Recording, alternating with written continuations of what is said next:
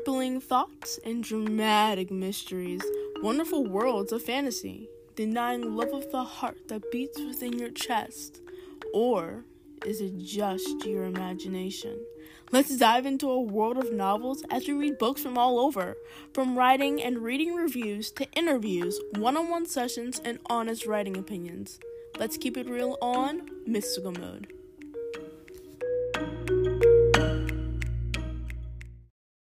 What's good, you guys, and welcome to another episode of Mystical Mode, where I give you guys my best opinions, and hopefully you won't kill me for them later. Today, we're reviewing the story, The Six Guardians by author Jill Hope. This story, it is up on Inkit, and guys, when I tell you, this story is, first off, funny, hashtag Team Lucas forever. I know, Twilight thing, I'm just saying Lucas because that's my favorite character of the story, and also it's just so creatively written, and I love the backstory behind it. The characters themselves, oh my god, if they're not making me laugh, they're making me cry. If they're not making me cry, they're making me like so much more. But aside from that, I don't know, I really like the story, and the author is also pretty cool. We actually just got done an interview, so you guys would definitely see that interview session for this Friday's episode, so stay tuned for that and so much more. I tell you guys, the conversations that we have are funny. She's an amazing writer, as far as I can tell, and her writing capabilities are definitely up to par. But aside from that, they're up on Inkit. They do not have anything in their bio, but guys, they have Twitter, so definitely follow that Twitter account, like, share, comment, you guys know the drill. The story is The Six Guardians and is a trilogy series to, God, off the top of my head, cannot remember. I believe it's a trilogy series to book 1 of the Guardian Chronicles. Yeah, I believe that's right. Book 1 of the Guardian Chronicles and stuff like that. So guys, read the story and actually enjoy listening to this story, because we have a bunch of new actors in the show, so give them some room, give them some space, because we all know how voice acting can be. Sometimes it's easy, sometimes it's hard, you know, especially when you're being introduced to the industry by itself. Like, you just never know nowadays. Like, give them encouragement, give them hope, and so much more. But you guys already know. Enough of me blabbing on and on and on. Let's get into the story as we get into a more mystical mode.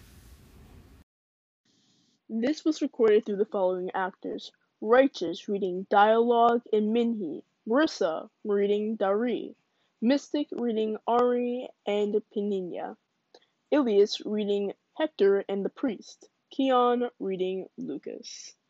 Enjoy the story.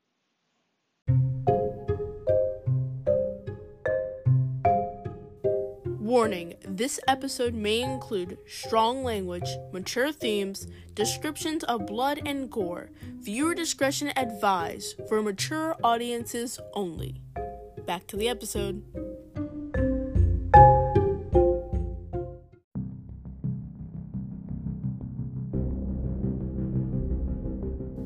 Prologue. The sun shone down brightly on this hot summer day. The people of the town were busy at work trying to sell their wares to the travelers they were passing through, and children were playing in the shade and occasionally splashing into a small pond to cool off from the hot sun. It was an idyllic place in an old world, but it wasn't entirely as safe as it appeared. Snakes often hide in tall grass or deep shadows. The monarchs were drawn to this town, and everyone knew who the monarchs were. They were guardians, a race of supernatural people that existed to protect and preserve humanity. Anytime the monarchs showed up at a city or village, that meant the townspeople were going to be protected from something. One might think that the monarchs were bad omens, but the humans didn't see it that way. The monarchs always won their battles and always protected the people, and they were well loved for everything they had done. They had even been crowned as the leaders of humanity because of their dedication. The monarchs rode in on horses, looking entirely heroic. Dari led them, her dark, tight curls framing her face elegantly as her dark skin shone warmly in the sunlight. She was often seen as the leader of her group, even if she insisted they were all a team and she wasn't more important than any other. Apenia rode just behind her, and she smiled pleasantly as she saw the humans just ahead. She tucked her thick, straight black hair behind her ear and wiped a bead of sweat from her tanned brow. It was a very warm day, and she was grateful to only be wearing their light armor at this time. Minnie was behind her, looking around absently and seeming almost as if he was daydreaming. His skin was very pale in comparison to the first two, and even his eyes were a lighter shade of brown, but his eyes were narrow and soft-looking. He had short light brown hair and was ruffled lightly by a warm breeze that blew through. He appeared as the most gentle-looking of all the monarchs. Hector and Jacob were riding side by side, having a chat about the last time they'd been in the region fighting monsters. Hector had silvery blonde hair with skin a shade paler than Minnie's, and his eyes were light green. He was very expressive with his big eyes and bold features, which always brought a smile to others.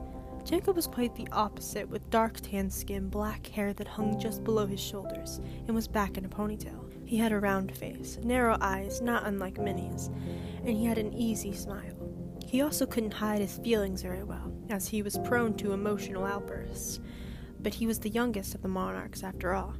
A group of servants followed directly behind Hector and Jacob, one for each monarch. These servants were willing humans that had come to their castle to help them in their daily lives. When the monarchs had been called leaders of the humans and the crowns had been forged, the humans came to serve, and so the monarchs were grateful. They needed people to help them with their sudden responsibilities as leaders, since it was far more than they had before. These humans were trustworthy to them, and they seemed grateful for a life serving their greatest heroes. Lastly came Luca, as he often rode behind everyone in their group to make sure they weren't being followed. He had the sharpest features of everyone, with a sharp jawline and cheekbones, and everything about him was very stern. He had bright blonde hair and icy blue eyes, and a spattering of freckles across his nose and his cheeks because of spending so much time in the sun. He was the only one wearing heavy armor at the time, because he had been on watch duty last night, and they had been concerned that the monster group that was hunting nearby might attack them. From the sweat on his brow, it was clear he was anxious to remove this armor soon. The monarchs were immediately surrounded by the humans of the village as they held up fruits and baskets and whatever wares they had from their market stalls. "Please, monarchs, take our gifts. We wish for your continued grace and protection," a woman cried as she held up a basket of fruit to them. "Don't these gifts belong at the temple?" Apina asked as a basket of freshly picked corn was thrust into her arms. "You must give your gifts to the immortals." "The immortals do not hear us, lady," an elderly man said as he leaned on his cane. "You must know this, since that is why you have begun protecting us with such fervor." "We protect you because that is what we were created to do," Minnie said politely as he looked at the humans that pressed so close they couldn't even dismount their horses. "But we do love you greatly, and so we will protect you whether the immortals hear you or not." "Thank you, good people," Dari said in her strikingly feminine voice. "We have come to protect you from a monster attack that we believe will strike tonight. We wish that you would all stay inside your homes as soon as the sun begins to set. We will keep you safe tonight." There were cheers and lots of praise being showered on the monarchs for their good works and their foresight to be able to track the monsters and know their town was in the path of destruction. Now they would live to see another day, all thanks to the monarchs. The monarchs dismounted their horses, and their servants came around to take their horses to be watered and fed. A heavy-set man quickly approached and bowed before them. "Won't you come and stay at my inn, great monarchs? I assure you there will be no charge," he said with a warm smile. "There must be some charge. Aside from our numbers, there are 6 servants. We'll need a great many beds." Hector said as he tilted his head curiously. "Please tell us what you'd have us pay for a night." "I cannot charge the monarchs and their honored servants. Nonsense! Now come and follow me," the innkeeper said as he turned and bustled towards the nearest building. "We'll leave payment in the door before we leave," Dari said with a wink to Hector as she turned to begin to follow the innkeeper. "You bring a curse upon us."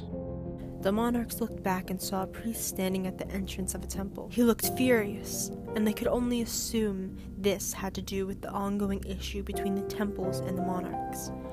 It was seen as a grave sin to not offer gifts to the temples of the immortals, but lately the humans had only been offering gifts to the monarchs, wherever they would go. Some would even make pilgrimages to the monarch's castle to leave gifts there. "And how have we done this, priest?" Luca asked as he turned around to face him. He looked intimidating with his shining armor and sharp features. He sounded mocking in his tone, or perhaps condescending. "You know very well, you foolish creatures. You take gifts that are not intended for you, and you may have been created by the One, as the immortals were, but you are nothing like them. Can you create land and sea? Can you create life itself? The priest exclaimed and waved his hands. Ari is here, and the immortal of the rising sun has come to put you in your place. All the monarchs turned around quickly to look at the priest now. Luca's brow furrowed and the rest looked concerned, but not quite afraid. The humans around them began to chatter fearfully, and one adolescent girl reached out and grabbed the back of Apenia's tunic. "My lady, please protect us," she whispered. Apenia looked back at the girl and put a hand on her cheek gently. Have peace. It'll be alright. At that moment, Ari stepped out of the temple in all of his furious glory. The priest was kneeling down with his head bowed, and in their fear, every other human followed suit to kneel and bow their heads. They did not want to be stuck down by this very real immortal, and it appeared inside their small village for the first time ever. Ari was tall, as most immortals were, and had bright orange hair. Freckles trailed across his face, and his skin was tanned darkly. His eyes were a deep green, and his gaze was fixed on the monarchs in their shining armor. "Here you are again," Ari said in a booming voice. "Here you are, meddling with my people and receiving their first fruits when they haven't visited my temple since the last harvest." How is that our problem, Ari? Luca questioned as he stepped forward. Luca? Dari said in a warning tone, but it seemed he wouldn't need her. Ari looked upon Luca with a cold stare. "You do not deserve their constant praise. Why should they pray to you and worship you? Prayers are meant to be answered by immortals. You are nothing but a wisp on this planet of existence, and you were never intended to have any sort of ruling power in this realm." Lord Ari, Dari began, respectfully, before Luca could say anything spiteful. we don't want to have any trouble with you. We often encourage the people to pray to their immortals. We are not asking for them to give us gifts that belong to you. And yet they do it anyway. Ari spat. "Don't try to act innocent. You're living above your means." You can do more than we can. Your existence is far more than ours is. Why take issue with us for doing what we love to do? We only wish to protect humanity. Luca continued angrily. Luca, you're scaring the humans. We're egging on his wrath. Apenia agreed as she put her hand on her hip. Lord Ari, we cannot control what the humans do. They were given the free will by the One. We apologize if we offended you, but we only wish to continue serving the humans. If they choose to see us as leaders, then why is that so bad? "Because they worship you as though you'll live forever," Ari said as he began to approach them. "But you won't. You'll bleed and you'll die. I'll make sure of it." The monarchs tensed up at the very clear threat. Most of his threats weren't frightening to them, because they didn't feel like he would ever actually harm them. He was just like a very powerful child throwing a tantrum that he wasn't getting all the attention he wanted. But now it was clear that he had had enough of them, and he wasn't going to tolerate how much control they had taken over humanity anymore. It doesn't have to come to that, Ari. Dari began, but he almost immediately cut off her sentence. "It has already come to that, hasn't it? You changed the order of things, monarchs," Ari said as he turned and began to walk back towards the temple as his robes whipped around him dramatically. "You may think that what you've done is harmless, but it is not so. You have taken too much from this world already, and you'll suffer for it." We really don't want that. Hector called out. Ari, stay and talk with us. We are not unreasonable, and we wish to come to a solution that can appease everyone and keep the humans safe. Ari stopped, but he didn't turn around. "No," he said. "Nothing is going to change how much the humans love you. You've already disrupted the way the world is meant to be. The only way to fix this problem is by getting rid of you." And then, with those ominous words, he walked back into the temple with the priest quickly following at his heels.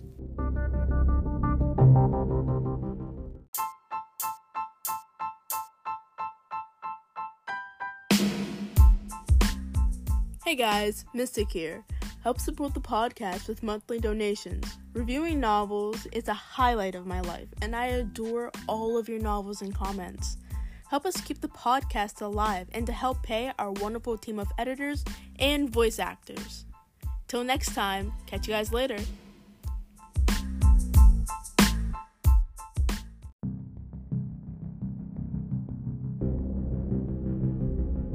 The townspeople slowly rose to their feet, and they looked with fear in their eyes to the monarchs. They obviously didn't understand what this might mean.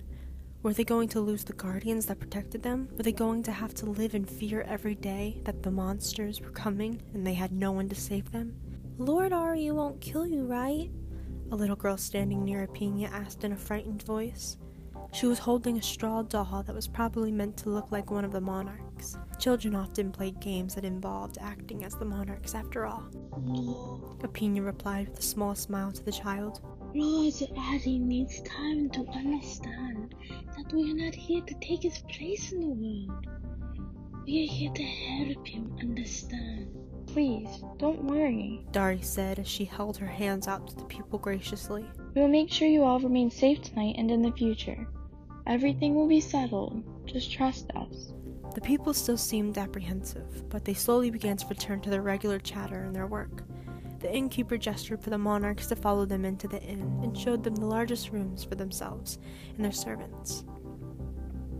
They all sat down while Luca had his servant remove the heavy armor he'd been wearing. Luca, why'd you have to antagonize Ari like that?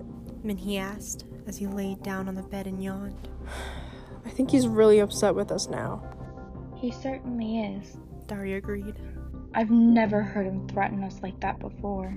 I was just saying what everyone wished they could say. Luca muttered as the servant set aside the breastplate and began taking off his greaves.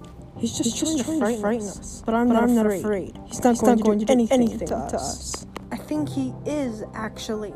Minhee argued. He's never threatened to kill us, and I think he meant it. I hope it's not too late to fix this. Dari said with a small shrug as she ran her fingers through the tight curls of her hair, which were quite frizzy from the heat. We can't be careless with our words anymore, and maybe we shouldn't accept any gifts for a while. We can ask them to take their gifts to the temples instead. We are lesser than immortals, and it's not the order of things. Apenia said as she reached over to smack Luca's knee with her palm. So you need to keep your mouth shut.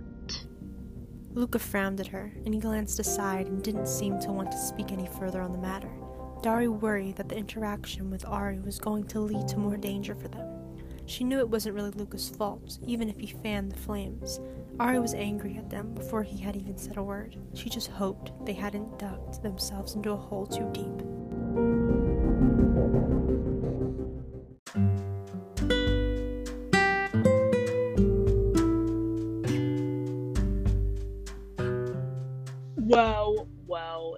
Wow. That story never ceases to get me. Ugh, sorry guys, I left you guys on like a big cliffhanger, but at the same time, if you want to know more about the story or read more about the story, then you can always find it up on Inkit. Inkit is full of amazing writers. So guys, Six Guardians by Jillian Hope on Inkit. But I forgot to mention this in the intro, so let me go over her file in Google Forms. Basically, the genre of this story is fantasy and adventure. So basically, I saw the fantasy, loved the fantasy. Saw the adventure, loved the adventure. But I saw specks of drama and also action and horror, because we had that big fighting scene, and we already know that a story just can't be one thing in it by itself. It has to have extra key components to it. Like, a story is not just fantasy, or a story is not just horror. It has other key elements. It has other key elements to help build off of the story, to help elevate it to the point of maximum capacity, at least for me. Also, I love the fact that you literally, in your story summary, you put the actual summary from your story in the story summary slot. I find it amazing of how many of you guys actually don't do that, and I end up skipping over your Google form because, guys, like, you gotta do the form properly unless it looks unprofessional, and some people won't read them. Some do catch my eyes, and I'm like, oh, I'm happy that I actually did reading this. I'm actually happy that I did read this, because at first I wasn't going to, because the Google form was not filled out properly and stuff like that. So, yeah. Like, you guys have to do it properly. Like, it's just like, you just got to. You just got to. It looks so much better, and it makes my job like 20 million times more easy. But aside from that, I really, oh my god, like 70 million times really, you filled out the form properly. Hand claps and kudos to you. Aside from that, guys, the target audience is 16 and up. So if you guys are not 16 and up, do not read the story. I usually only give the warnings for 18 and up stories, but at the same time, you can never be too cautious, especially when the story is rated 16 and up. So if you're not 16 and up, don't be on here. Don't read the story. But if you want to be a little sus about it, you can read the story, because I actually find it so very fascinating. Another thing, they've been writing for a lot of you guys. Shoot, almost as long as me, and almost longer than me, if anything. It's just beautiful. Love long-time writers, whether you're a vet or amateur, or you're just starting out, or you've been writing for a while, you're just getting the hang of it. Like, I feel like all writing is subjective. It's not about how long you've been writing.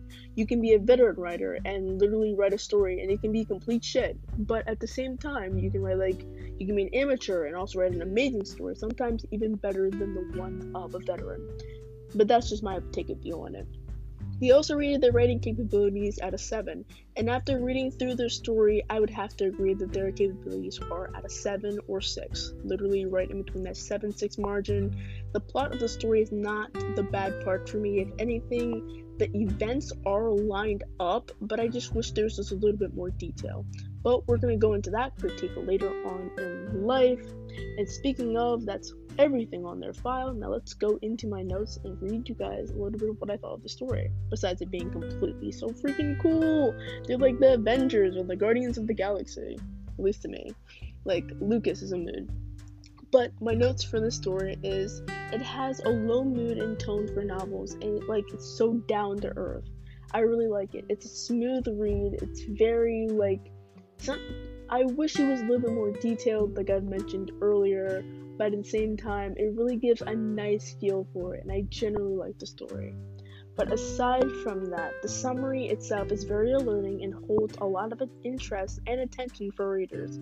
It's smooth, and the events line up more or less with the story within itself, so it gives you the basic information without over-exaggerating what's going to happen in the story, and completely, spoiling it. And we all know we already hate spoilers.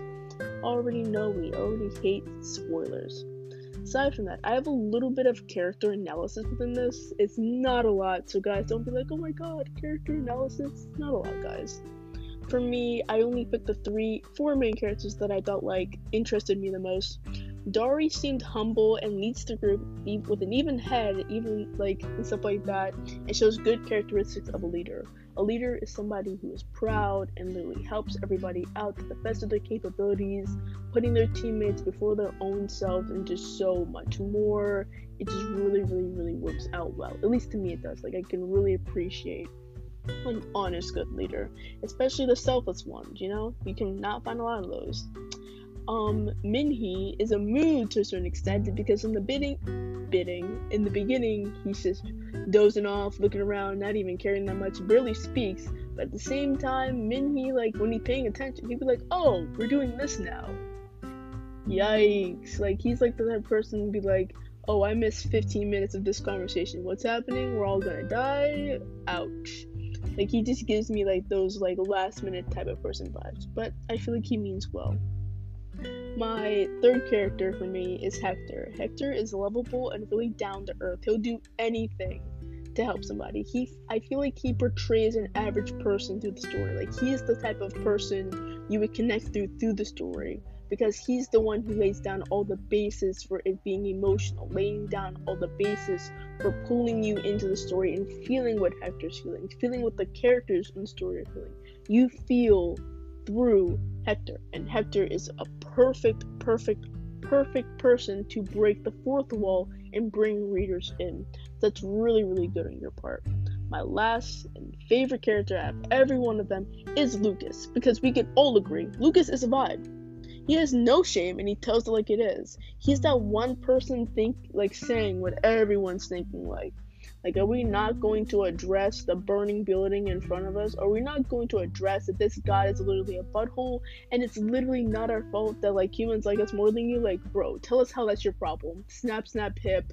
Tell it like it is, sis. Oof, spicy boy. Aside from that, the cliffhanger on the prologue was so great, and I really did like it.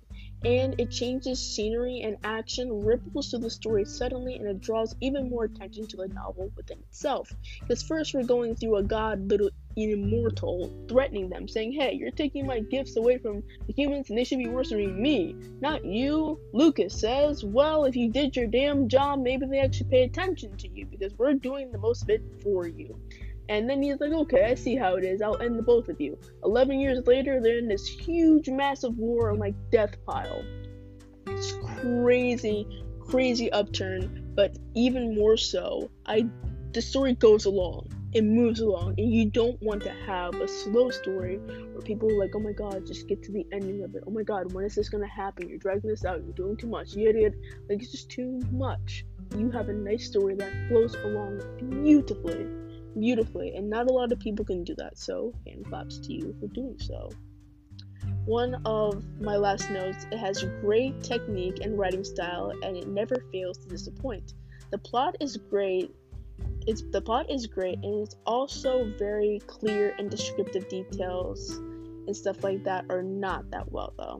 It has, like, a great plot, but the descriptive details and, like, the clear setting of it needs to be more. Like, the village and, like, the homes and the architecture and features of, like, what we're looking at. I know we're in a forest, but how is the forest? Is it rainy? Is it smooth? Is it creepy? Is it happy? Is it somewhere you want to be? Is it somewhere you don't want to be? How is the villagers' home structure? What type of era are we getting into? Because I'm getting a feeling that we're kind of, like, in a more medieval era, but at the same time, we need to be able to visualize this more. We need to be able to see these actual things, like how the home structure, what are the people wearing, are there, like what are their type of style of hairstyling, like, you know, like little more descriptive details to really nail in the head and pull you into the story. Aside from that, it has good grammar and good punctuation, and I rate the story a 4 out of 5. It's really good. Besides those descriptive detail things, this is truly, guys, a good story. I would definitely read it as a 4.8 in fantasy up on Inkit, and I overall agree with that rating. 4.5 for me, since I'm being generous. I generally like the story. It's just nice. Lucas is babes, and anybody who says otherwise, next you're gonna tell me that Hisoka is not babes. Like, sure, he may be a pedophile, but that's not the point. He's attracted to power, not little kids, wink. But aside from that, really good job, Jillian, and so much more. I enjoyed your story, and guys, read it up on Inkit again. And this is a chronicle. This is only book 1 of the Guardian Chronicles. I'm sure there are more, but for the lack of time and for the lack of me being too lazy to actually go through and find which ones are which, look through yourselves, and I bet you guys would have a really good time reading such. But aside from that, enough of me blabbing on and on. Thank you guys for listening out today. Thank you to all the readers and voice actors and so much more for making this episode possible. Hopefully you guys have a wonderful rest of your day as we've kept it real on Mystical Hood. Catch you guys later.